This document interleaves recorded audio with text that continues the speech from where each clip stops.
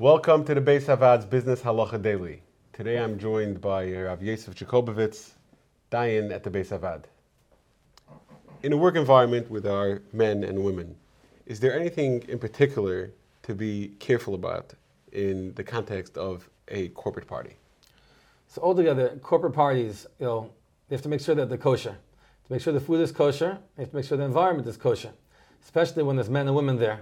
There'll be Jewish men, Jewish women, non-Jewish men, non-Jewish women, and you have to be very careful that the atmosphere is one, that the guidelines that should be kept between men and women in a Jewish environment should not be broken. In particular, there's usually food there, and sometimes somebody serves someone else food. So we've discussed previously serving food and other such things, food and drinks. By a corporate party, sometimes alcoholic beverages are served, particularly wine. A wine is more chomer. Some of the term that we said before, for a man or a woman making each other a coffee or anything like that, will not apply by wine. Wine is more chomer.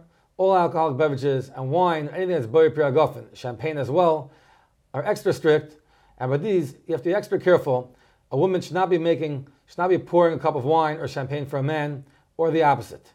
This is just one particular thing to watch out for. But really, the whole environment is as such. One has to be careful that the right separations are maintained. Okay.